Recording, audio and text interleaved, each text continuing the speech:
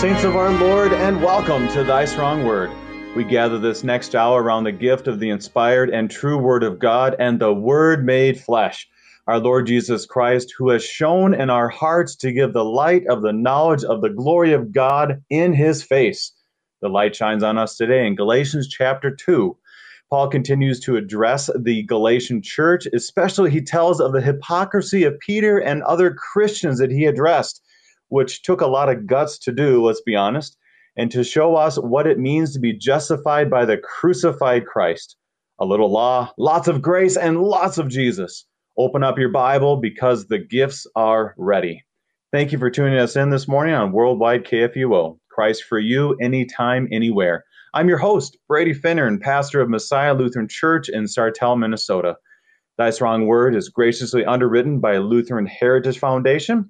For more information, visit lhfmissions.org, lhfmissions.org. To help us to be strengthened by God's Word this morning, we have with us Pastor David Boisclair, pastor of faith in Bethesda Lutheran Church in Pine Lawn, Missouri. Pastor Boisclair, welcome to Thy Strong Word. Thank you very much. It's great to be here. According to my sources, this is a little weird for you because it's Friday, not Monday. How you doing with that? Oh, I'm great with that. Friday's always a good day. It is a good day. It is a good day. Well, what's happening for you, Pastor Boisclair, and you and the saints at Faith in Bethesda? Anything going on? Well, we're continuing on through our journey through the Epiphany, the season of Epiphany, and we're very much anticipating the transfiguration of our Lord, which is the high point, the mountaintop experience, and then, nice. Of course, we go to the 40 days of Lent. Wonderful. Yeah, it is going to be, it's creeping up on us kind of quickly. This year, not as quickly as it could. I think the earliest I've had Ash Wednesday is February 6th. Do you remember anything earlier than that? Well, Easter in our lifetime never was earlier than the 23rd of March. And, Easter can fall between like the 22nd of March and the 25th of April. So you have to kind of do the math from the 23rd of March because that's the earliest it's been. Mm-hmm. And, it could very well be, early in February that we have Ash Wednesday. Absolutely. Absolutely. See, this is why I encourage all of our listeners, if you have any questions today, Pastor Boisclair knows it right off the top of his head. Information on Lent or Easter, all this kind of stuff, and obviously everything to do with the scriptures. So today, if you have any questions for us, please send us an email, kfuo@kfuo.org, and we will answer that according to the clear passages of Holy Scripture and with Christ at the center. Anything else before we begin, Pastor? No, I'm just really excited about this section of Scripture, and so I encourage all the listeners to really hunker down and open their Bibles and join us. Wonderful. Let's begin. Can you please begin us in prayer? I'd be honored. Let us pray. Christ, our righteousness and justification, we praise you for your gospel of salvation that has set us free from the law of sin and death. It is by the word of your grace that we are made clean, acquitted of all our sins. Grant that in your Holy Spirit we might do battle for the truth of the gospel, as did your holy apostle Paul, who did not give in even for a moment, that the knowledge of the truth of the gospel might remain for the salvation of all generations of mankind until the end of the world. Guide us as we dig into this precious epistle of Paul to the Galatians. May we grow in our knowledge of and faith in you to life everlasting. Amen. Amen. Well, Pastor, today we're in Galatians. You were just with us recently in 2 Corinthians, which you said is your favorite epistle. So yes. Where does Galatians fit? Is it a close second, or where would you put it? Oh, most certainly. In fact, I did my MDiv special study. They didn't have a thesis for MDiv, you could do a thesis, but, you had like a special study. And this was, of course, in the late 70s or early 80s when I completed my MDiv. And so I did it on Galatians with Dr. Louis Brighton. And so I kind of did some study of Galatians. And like today, we have a real interesting passage of 2 verses which do require a lot of thinking. Well, great. Well, we will better dig in so we can get into those few verses. Any background information that you want to share with us as we begin our study today? Yes, you have before this, what's exciting about this passage is here is our faith in Christ, the gospel, it being established by his apostles, in sort of like, you have a narration of the events by which they established the truth of the gospel. Of course, it's from God, and that's the whole point. And you're given the teaching about the manner in which the church is established by Christ, that it's not men or persons, like they often talk about in the political sphere, that we are a nation of laws, not of men. So also in the church, we are a church of doctrine, the doctrine of the truth, not of men. And so that's kind of like the idea here. And here you have the Prince of Apostles, as he is often called, being confronted by those who are better informed by the truth that the Lord has established of his gospel of salvation. Well, and that's an interesting thing, too, because in chapter, where we are today, kind of ends this narrative that he gives. I mean, the epistles are typically just kind of long run-on sentences, but here it's almost like he's speaking in narrative form, and so it's really fascinating to follow along. And when it tells that he goes and visits them in Jerusalem, it's interesting because he goes there and he's kind of like saying, yeah, the apostles are great and I'm going to get their approval, but let's be honest, they're not as influential as you think. I mean, that's kind of the way he talks before these verses today. And I think we kind of get an understanding of why that is in our verses that we see 11 through 14. That's kind of my feel for it. Thoughts? Well, their authority lies in teaching the gospel. They are, when he will say later, or we will see later, where it says, not in Galatians. I think it's in Ephesians 2:21 or something, where it says that that they are the foundation, Christ being the chief cornerstone, and that of course is the word of the apostles. In other words, the body of their the Bible. In other words, the New Testament. That is the foundation. And it is not. They do not have any authority as to their being who they are. See, and this is kind of like our the Reformation was all based on this as well, because the idea is, well, Peter was made the head of the church, and so all of his successors and the popes are and whatever they establish is the truth, but that's not true. And you have to use, when Jesus said, "He who hears you hears me," it's when you speak my words, when you're true to what I have taught, then they will hear me when they hear you. And so we're governed by Christ and his word, not by men, by popes or bishops or consistories or district presidents or synodical presidents or any human being or any human authority.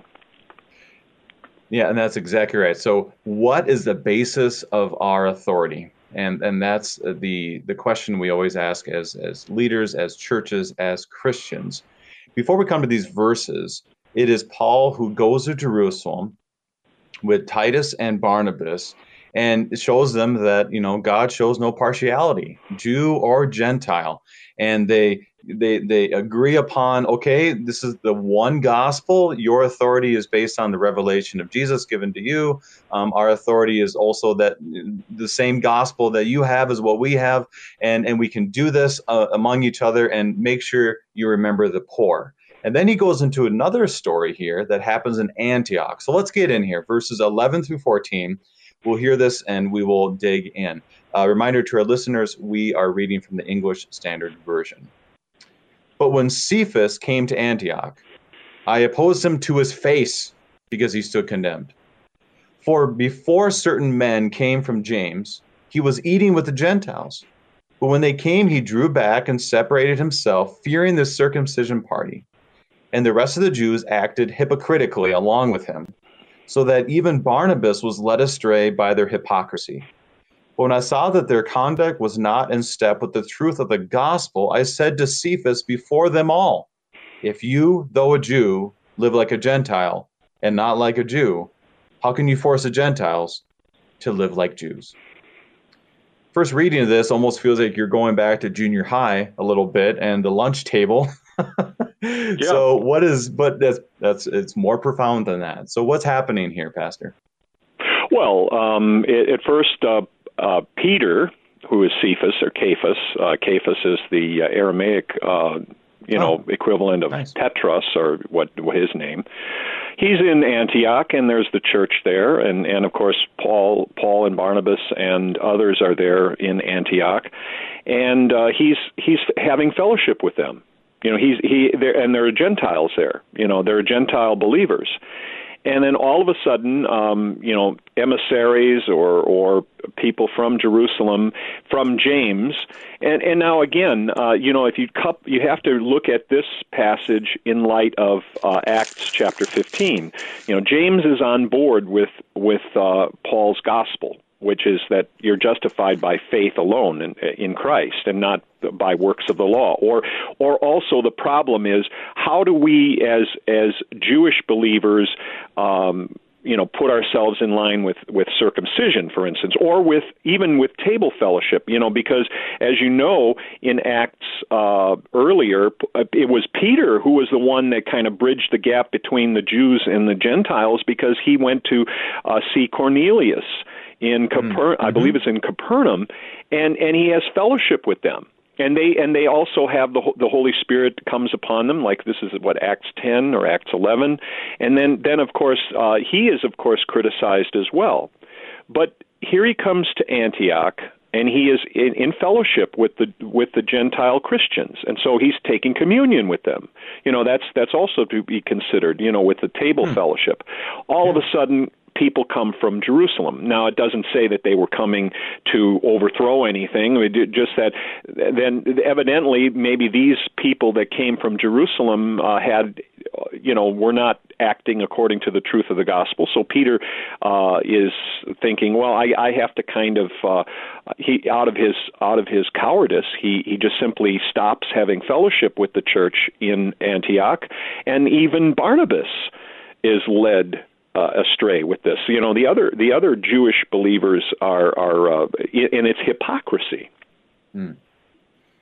And why would it be hypocrisy? I want to make this as simple as possible here, Pastor Boyce-Claire, just because it's a unique thing, because we kind of get a feel for it, but it goes beyond.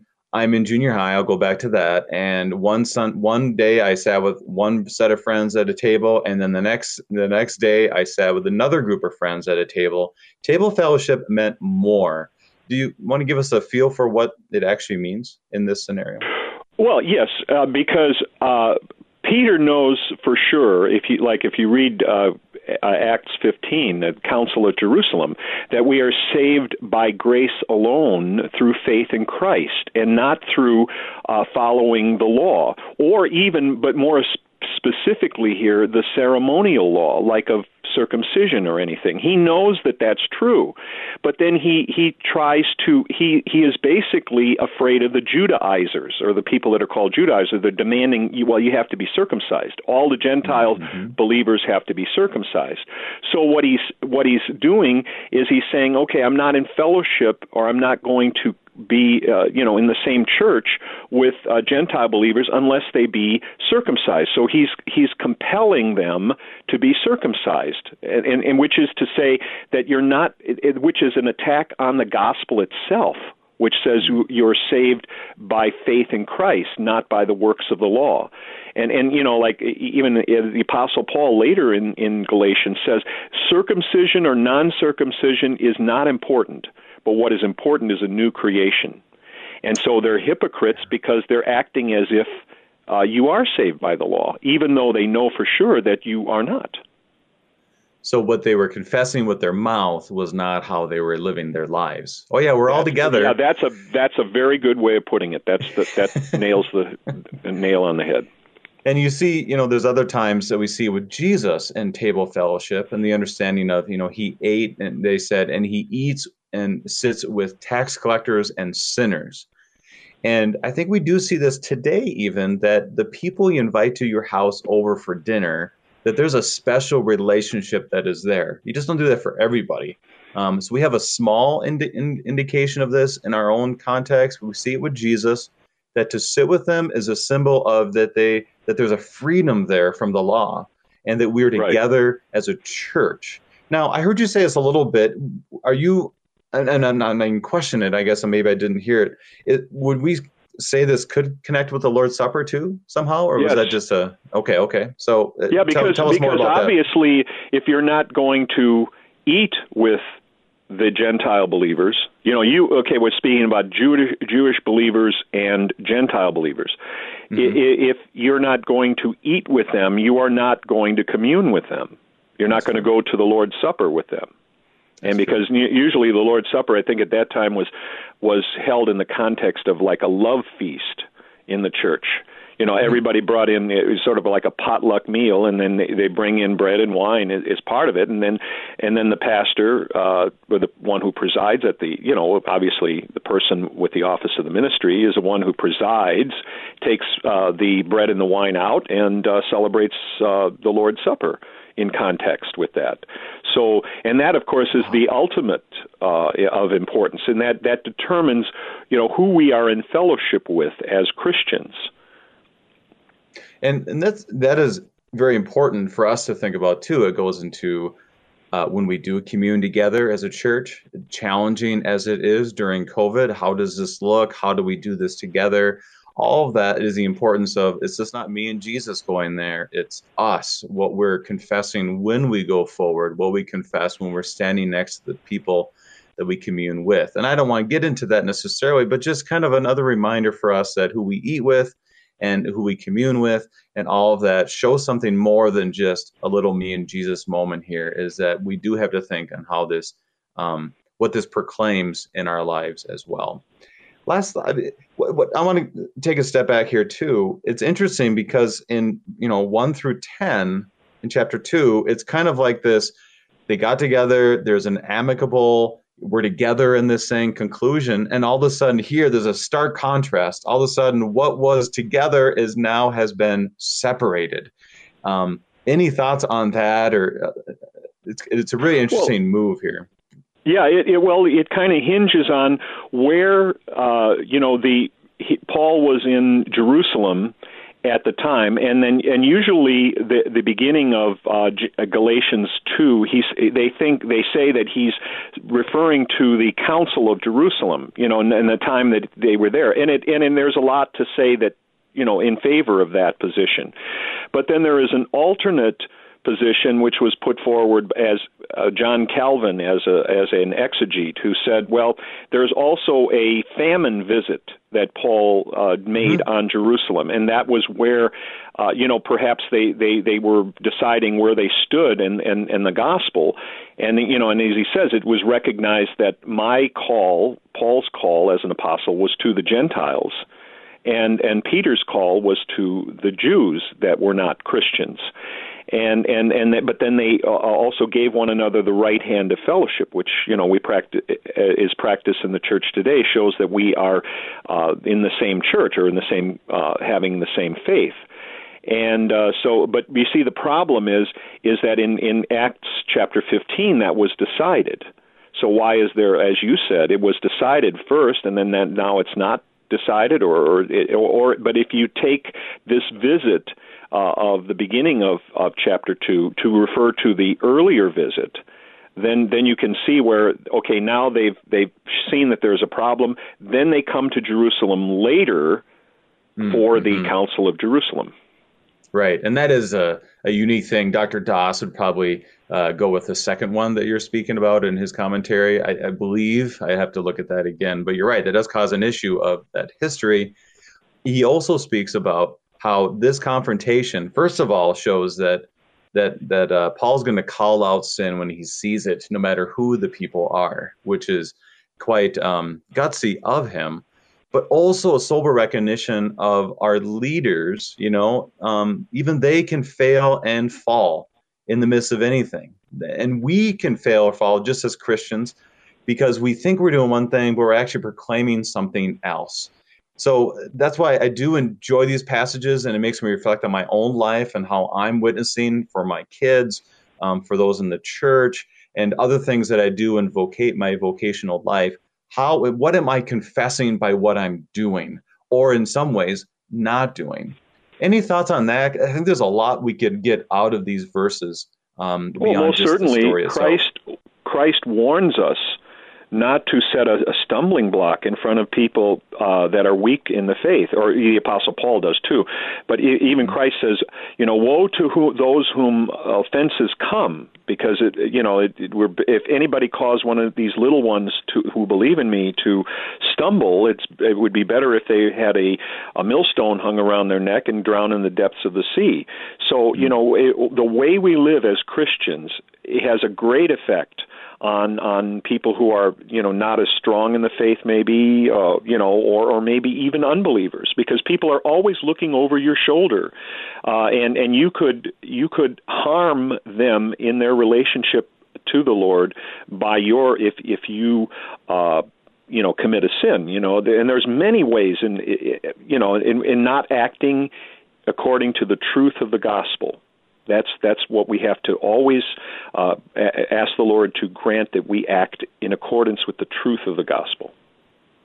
It also said that when Peter did what he did, kind of scaled back his table fellowship with the Gentiles, is he made it look like there were second class Christians out there.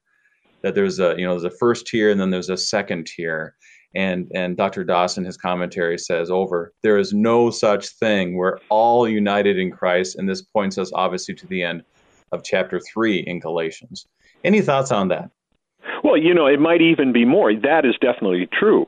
But it also, if you take it to the nth degree, he's saying they're not Christians. I'm not having fellowship with them, or they're not believers. It's sort of like a thing where, well, guess what? I'm Peter, so you better, I am in charge of the church, or I'm the head of the church, or whatever. If he was even thinking that, I don't think Peter would think such a thing. But I'm just saying that you can't use human authority to establish the truth of the true doctrine in the church. Well, I think what I want to do here, we have about a minute left before our break. I want to read verses 15 and 16, and then we can address that after our break, because we've covered this.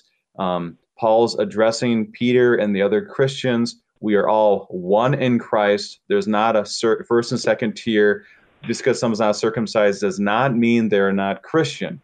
This is a faith issue. This is, once again, where he points us in these verses. So let's read verses 15 and 16, and we'll get to our break.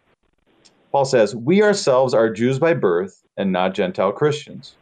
Yet we know that a person is not justified by works of the law, but through faith in Jesus Christ. So we also have believed in Christ Jesus in order to be justified by faith in Christ and not by works of the law, because by the works of the law, no one will be justified." These are important words we're going to look at after our break. We are currently studying Galatians chapter 2 with Pastor David Boisclair. We'll be right back.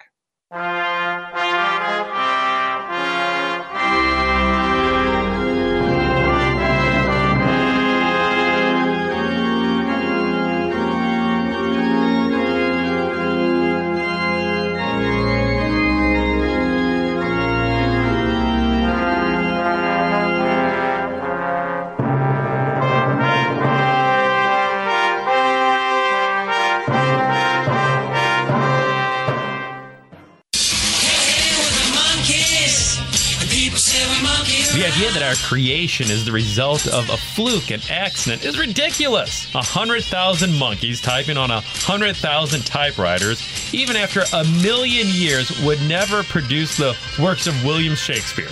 But they might produce several episodes of Wrestling with the Basics, Saturday mornings at 9 a.m. On air or on demand. A click away 24 hours a day at KFUO.org. A hardened ranch hand bears wounds from the past. As hard as I might try, there are people I cannot forgive. But can he overcome his bitterness? Your memory of your pain is greater than the memory of your deliverance. To protect the son of his best friend. I will give my life to save yours. When quicksand threatens to kill him. Don't do this. Quicksand, the exciting new audio drama on the next Lamplighter Theater. Saturday mornings at 11 on Worldwide KFUO. Cross Defense is the show where we talk about curious topics to excite the imagination, equip the mind, and comfort the soul with God's Word. Join me, Pastor Tyrell Bramwell, every Monday at 2 p.m. Central on KFUO Radio, or anytime on KFUO.org, or even your favorite podcast app.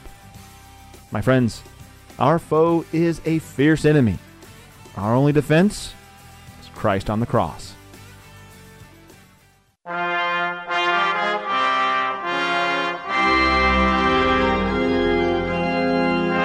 And welcome back. We are concluding our study of the second chapter of Galatians with Pastor David Boisclair. What I want to do now, Pastor, is we have talked about how we are all united in Christ. But let's be honest, that although we will say that, there's times where there's distinctions that we'll make in this world. And so I want to read again verse 15. Secondly, I'm one of those guys that I hear it once and forget, and second or third time I might actually start remembering it. So I want to read verse 15 and get your thoughts. Verse 15, we ourselves are Jews by birth and not Gentile sinners. These are kind of unique words here. What is Paul saying? Well, in looking at in looking at through the Old Testament, is that God established His nation of Israel as a holy nation, set apart for Him, and that, of course, there were certain ceremonial laws that were part of that, among which were circumcision, and also, dietary restrictions, clean and unclean animals. And, of course, the purpose of God establishing the Old Testament people of God, of the people of Israel, was in order to provide a nation by which Christ could be brought into the world, and He is brought into the world through that. And so, as you come into the ministry of Christ, this was sort of the past that the people of God had. They were to be separate from the world, and they were to, of course, only worship Yahweh, the true God, as their God. And then, of course, they were also obliged to keep the ceremonial law to show that of this separation. And that was like what happens to that ceremonial law when Christ comes into the world. Now, the thing is to remember here is that if anyone asks you how many religions there are in the world, you should say only two. There is a religion of the law, and there is a religion of the gospel. The only true religion is a religion of the gospel, which is the Christian faith. And so this is kind of like, it ties into that, but I mean, maybe the light in which we could look at this. And so Paul is saying, well, in our lifetime, because Christ, came during our lifetime, we were part of the Old Testament establishment of God's people. And so we were also required by God to follow the ceremonial law. But now something has changed. All of the law has been fulfilled in Christ. And now what do we do?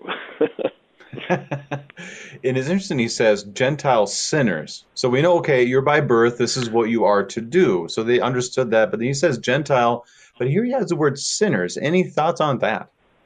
Well, that's how they are perceived in terms of the ceremonial law. In a sense that they are not conformed to the law. Now, that was one thing that was necessary in order to become a Jew. Of course, we don't want to speak of Jews in the Old Testament. We want to speak of Hebrews or Yahwists or people that are followers of the true God. that they had to be circumcised, and they had to follow the dietary laws, or in all the ceremonial laws of the Old Testament. And so when they didn't, or they don't, they're sinners by not doing that. Okay. So part of it is how they saw them in general, but also when you say, well, they don't even follow the laws. Obviously, they're sinning because they're not following the laws like us, is kind of the thing. Correct. Okay. So we're looking at he's establishing an identity, and then he moves on to this. And I want to read again verse 16. Yet we know that a person is not justified by works of the law, but through faith in Jesus Christ. So we also have believed in Christ Jesus in order to be justified by faith in Christ and not by works of the law. Because by works of the law, no one will be justified. Paul does not allow us to have any wiggle room here. What is he telling us? Well, I mean, that's basically saying that you're not saved by your works. And this, of course, is God's plan. You know, the law, of course, is to be, he's not even speaking about the ceremonial law here. He's also speaking about all the law, any law. In other words, that the law kills. The law puts to death because it demands holiness and perfection. And humanity, of course, cannot fulfill that. And so that's a dead end for human beings. And sometimes, like in relation to this is the center of the gospel. If you really these verses are the heart's core of the gospel, almost exactly like John 3:16. This is the gospel in a nutshell. We're on one hand we are saved freely as a gift of God through Jesus Christ, received by faith, and not by what we do, not by what we earn or what we strive for, and that's what he is saying here. And this was something that was established by the apostolic or the Council of Jerusalem, which were apostles that were there. That was established there. You are not saved by works. You're saved by faith, by the gift of God's grace in Jesus Christ. And that's what struck me with this verse, why I wanted to read it again, is because it sounds like, Ephesians 2:8 and 9. Like you said, it sounds like John 3:16. And so maybe we should, and I encourage our listeners that maybe this is a good passage for you to write down, put up somewhere, because it's one. I mean, when's the last time you heard someone say, "Oh, Galatians 2:16"? We know what that all says, But this is a great passage to use. At the same time, I've visited someone who has Alzheimer's, and for her, it's something she said, "Pastor, I keep forgetting," and she has early onset, and she says that, "Pastor, I keep forgetting so many things of the Bible." And so she said, "What can I read over and over again?" And that's where I pointed to, like you said, John 3:16. And this might be another one that not necessarily for her, but for us to put into our hearts and our mouths and our ears once again to remind us it is all about faith, because the law, although the law is good, it is not going to save you. Other thoughts on this of all gospel-centered verse? Well, and see, the idea that was being foisted on the Gentile Christians was, okay, you got to be circumcised. Now, the thing is, what happens is that when we are freed in Christ, when we become believers in Christ, and the idea where we receive the justification that God gives, the acquittal of our sins, the forgiveness of our sins by faith, that you should not lay any requirements. Because if you lay any requirements on the believers, you are saying that faith is not enough, or rather, the gift is not enough. You have to supply yourself some work in order to make yourself right with God. And this is, what basically happened was circumcision was what we call an adiaphora. We call that. That means an indifferent thing. It's not something that's commanded anymore. For the Christian, it isn't. That when Christ came, he fulfilled all the law, and then now it is not necessary. It's not necessary to follow the ceremonial law anymore. And so the thing is is that when they are demanding that Gentile Christians be circumcised, they have the option. They can or they can't. In the case of Timothy, Paul circumcised him.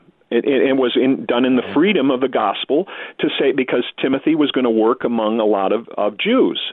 And so it was only proper for Timothy to be circumcised. Well, he just made that decision. There was a decision freely made, not something demanded of him. Then you had a different situation where Paul had Titus with him, and they demanded, perhaps, it doesn't say that, but it kind of has the implication that Titus was demanded to be circumcised, and Paul said, no way. Because what you're doing is you're taking something that I'm free to do, circumcision, and you're making it a requirement for me to be saved. That's what this is. Exactly. I think looking at chapter 3 a little bit is the emphasis on don't go back to the old covenant, because the old covenant brought you into slavery, not in freedom. That's a little bit of a precursor for Monday as we look at chapter 3. I'm looking forward to that time. But don't go back. Move forward in freedom, because that freedom is in Christ, as you said so well, that he has fulfilled the law. He has done it all for you. If you go back to the law, you will never have a clear conscience. It says in the Apology, when it talks about this, that the law always accuses and terrifies consciences. It will always leave you wondering if you've done enough. And that's what they were doing. Yeah, I'm saved in Christ. Everything is good. This is wonderful. And they're like, but what about this? Oh, yeah, I got to do that too. And then you go right back to slavery instead of looking to the full sufficiency of Christ. Last thoughts on verse 15 and 16? Well, yeah, if you make a requirement something that is not a requirement, what happens is you're calling into question the free salvation and in Jesus Christ. You are contradicting the gospel. You are going to you're throwing the whole thing away. And that's why Paul says later in Galatians, I'm reminding you that all of you people who are insisting on circumcision, you are also required to keep the whole law. Right. If you don't do, and what does James say? James says, whoever fulfills the law in every point, or in every way, in other words, whoever keeps the law but yet offends in one point, has guilty of breaking all of it. And so the Apostle Paul says you are basically turning your back on Christ. What you're doing. Absolutely. So what is the object of our faith? It's not the law. It is Christ. Right. So let's move on. You know what, Pastor? You said you had two verses that were going to be not confusing, but had to work through a little bit. What were those verses you were thinking of? The ones were coming up. 17 right now. and 18. Yes. Okay. All right. Well, I'm ready. I'm ready for it. We'll see what happens here. 17. Let's go through 19. 17 through 19. But if in our endeavor to be justified in Christ, we too were found to be sinners, is Christ then a servant of sin? Certainly not. For if I rebuild what I tore down, I prove myself to be a transgressor. For through the law I died to the law, so that I might live to God. All right, so we have some confusion, and let's depend on you to help us with that confusion. What do you got, Pastor? Well, in this particular case, I sort of boiled it down to this. Since Christ taught justification by faith, in other words, forgiveness of sins freely given through faith in Jesus Christ, people that lived by that doctrine would be found to be unjustified if the Judaizers were right. Okay, so these are the opponents that he's dealing with, these Judaizers, and they're saying that no, you're not justified by faith. You are which is freely, by grace. You are justified by works. And so what would happen is guess what? We've been going along with that belief all this time. Now that they're overturning that belief and saying, you're sinners like the now you should think of yourselves as sinners. Then if that's true, then Jesus Christ himself would be the source of sin. Mm-hmm. And then, and so then following that doctrine would be advocating sin. Okay, if I were to act like the Judaizers and reestablish justification by works, then I was all wrong from the start. That's that's sort of it may be a working through that. Yeah. So he says Christ then is a servant of sin. What are the implications if that is true? Well, that means that our whole faith is a fraud. Then in other words, if we, for instance, as Christ himself, who lived among, the Jews in Judea and in Galilee and so on, they said he was a sinner because he wasn't, he wasn't washing his hands, or he was, eating with transgressors and sinners and all of that, and not following the ceremonial law. So then, if what Paul is saying is that if you are a Christian believing in that you're saved by grace through faith, then you are not acceptable to God. You are condemned by that action, and that in other words, it's going back to the law. And if you go back to the law and you seek to be justified by the law, maybe that might do for the Judaizers that say, yeah, that's fine. You're doing your best. You're being circumcised and all of this sort of thing. But guess what? The law kills, and you aren't perfect. And so another, yes. So Jesus being a purveyor or the minister to sin or bringing sin is basically that Jesus brings a false religion. And Paul says that's not true. And that's what this is a confession of Jesus. I mean, this is, if we have this wrong of Jesus, that he's the bringer of sin, then we're going to have a relationship with Jesus that maybe would allow this circumcision, all those kind of things, because, what difference does it make? He's a sinner like you and me. He's bringing this sin upon me. And then therefore, what difference? I have to work my way. So you're going from here is Jesus, the perfect Son of God, the Lamb of God, who takes away the sins of the world, and you say, yeah, but he brought this sin. Oh, good. You better get circumcised then. You better follow this law, because obviously he couldn't do it all himself. Is that kind of the implication we have? Oh, you bet. That's even a further implication. That's a very good point. Very good point. So this is a faith issue. This is a conscience issue.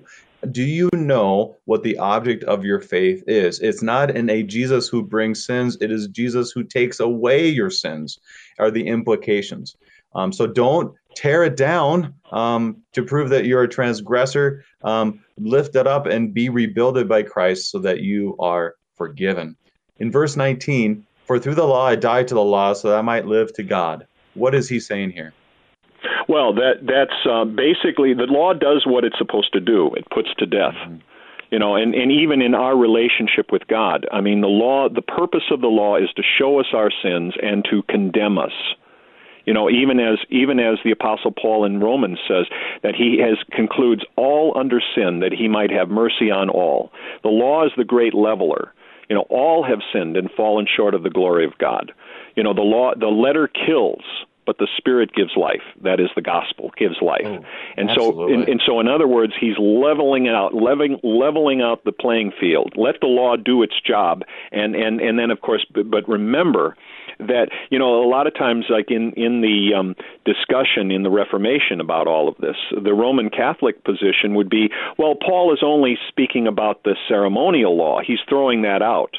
And like those who say that Galatians is only for Christian freedom, neglect to see that Paul is saying you cannot be saved. It's not only a matter of the ceremonial law like circumcision, but it's also the whole law, even the Ten Commandments. You cannot fulfill those. So they kill you. You're put to death. And then this leads us into what he says later about, basically being crucified with Christ.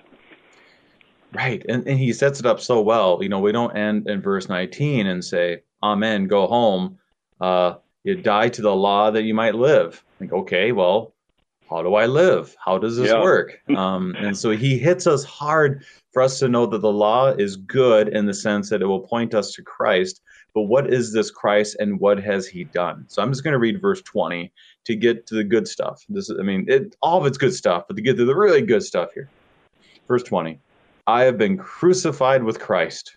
It is no longer I who live, but Christ who lives in me.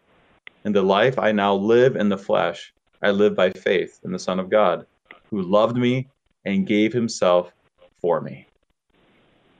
Here he says some very strong words that I would say that we don't tend to talk about, like, I believe in Jesus as my Savior, I belong to Christ, I'm a child of God, I'm adopted, but we don't usually use the word, I've been crucified with Jesus as part of our identity. What is he saying by those words? I've been crucified with Christ. I believe that this refers to baptism. That we are put into, as many of you as have been baptized into Christ have been clothed in Christ, have put on Christ. This is through baptism I have been crucified with Christ.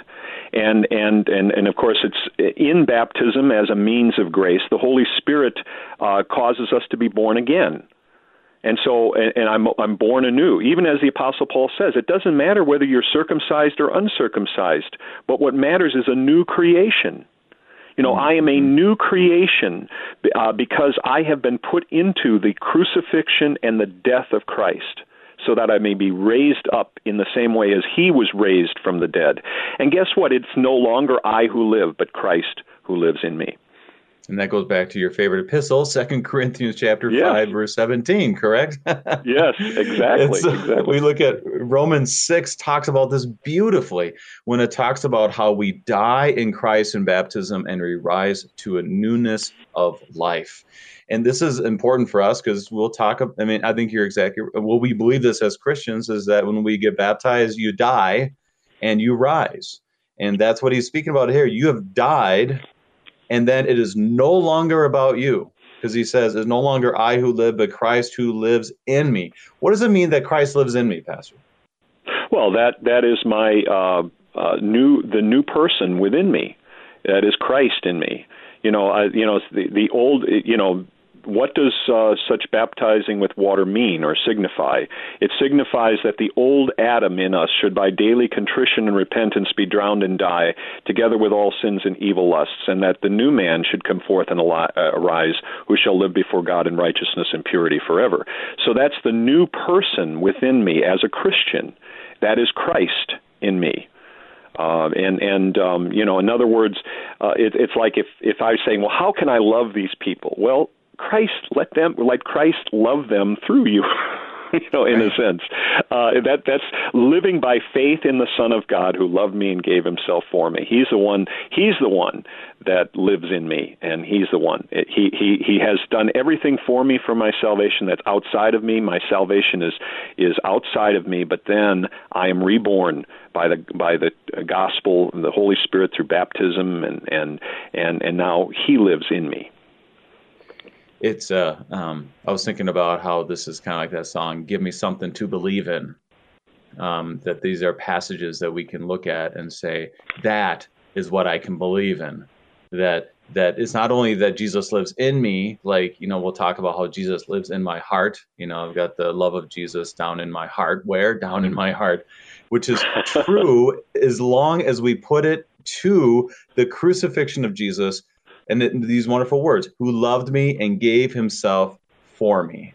If we separate just kind of a mythical, like Jesus type of figure, and separate it from the crucifixion of Jesus, which is an important piece of Galatians, is this crucifixion understanding, that we lose sight of what Christ has done, not just kind of a happy little fellow that's in our heart, but Jesus who lives in us, who has forgiven us, and who continues to save us. Luther says this in Luther's works, and I love how he says it. He says in this passage, Christ is fixed and cemented to me and abides in me. The life I now live, he lives in me. Indeed, Christ himself is the life that I now live. In this way, therefore, Christ and I are one.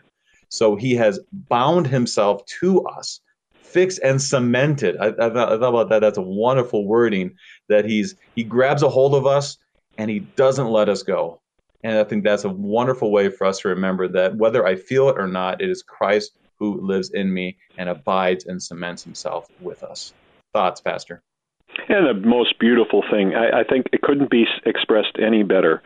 Luther really understood that, and that's why if anybody wants to read Luther, they should read his commentary on Galatians. He had two of them. There was one in 1519 and one in 1535. But 1535 is the real juicy one, and this is so precious. It goes so why when we confess our faith in the Apostles' Creed, why is it mostly about Jesus? Well, that's because he is our faith. That's why the Apostle Paul said, "For me to live is Christ, to die is gain." Mm-hmm. Absolutely. And I'll say this little side note. We have about 4 minutes left here, Pastor, but to get to our last verse. But my son has godparents, and they are just wonderful Christian people. They're down in Texas, and she's a Lutheran school teacher. And for his first year baptismal gift from his godparents was the commentary, Luther's works on Galatians. How about that for godparents? Oh wow, that's great. It would be so helpful, I guess, if our members in the church too could, be able to just take Luther down from the shelf and read his epistle to the Galatians. You can see the struggle that goes on because, one commentator points out that the Apostle Paul is waging war against the Judaizers, but that's against those who are enemies of the gospel. And that there is something that is beyond us as human beings, that it is the truth of the teaching of the gospel of Jesus Christ. That's why Jesus said, "Unless you give up your life for me and the gospel, you cannot be my disciple." And that's so precious. That is so precious. In verse 20, he ends with, "He gave himself for me."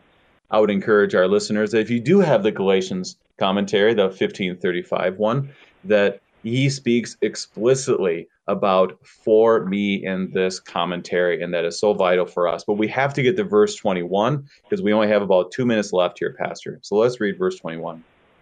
"I do not nullify the grace of God, for if righteousness were through the law, then Christ died for no purpose." These are powerful words. Can be seen as a little bit negative at first, but it also shows us the power of the gospel. What is Paul saying? Well, in other words, if you believe in that you're justified by works, then Christ died to no purpose. I mean, the purpose that he lived and died was so that God could give the forgiveness of sins as a free gift of salvation. And that is because if you when you look at how you're saved, if you put your own self in there, if you put myself in there, or human endeavor, or works of the law, whatever works, even in accordance with the Ten Commandments, that would bury, as the confessors of our faith, the Book of Concord, they put it, that buries Christ. It makes that Christ died for no purpose. And what good is Christ if his righteousness is not enough to bring me to everlasting life? As it says, Christ died for sinners, and if you don't think you're a sinner, then Christ died for no purpose. Don't dismiss sin. Don't overlook it. Forgiveness was not easy. It required the blood of our Lord, and he died for a purpose, and that purpose was to save you. Pastor, as you look at these verses, how would you sum it up in a word or a sentence? I would say that this truly gives me freedom, and that I praise God every day that I'm a new creation in Christ, that I believe that my salvation is not based in even the smallest bit on my own efforts, but that it is all a gift of God's powerful and loving grace in his precious Son, Jesus Christ, who loved me and gave himself for me. For me is the focus here, for Christ has died for a purpose, and it's for you. Pastor David Boisclair, pastor of faith in Bethesda Lutheran Church in Pine Lawn, Missouri, helping us today with Galatians chapter 2. Pastor Boisclair, thank you for being our guest. It's great. Saints of our Lord, you've been crucified with Christ. It is no longer you who live, but it is Christ who lives in you. He has died for that purpose, as I said, to save you and to forgive you of all of your sins. And I encourage you to rest in that grace this day. I'm your host, Brady Finnern, pastor of Messiah Lutheran Church in Sartell, Minnesota. Thank you for joining us, and the Lord keep you safe in the palm of his hands.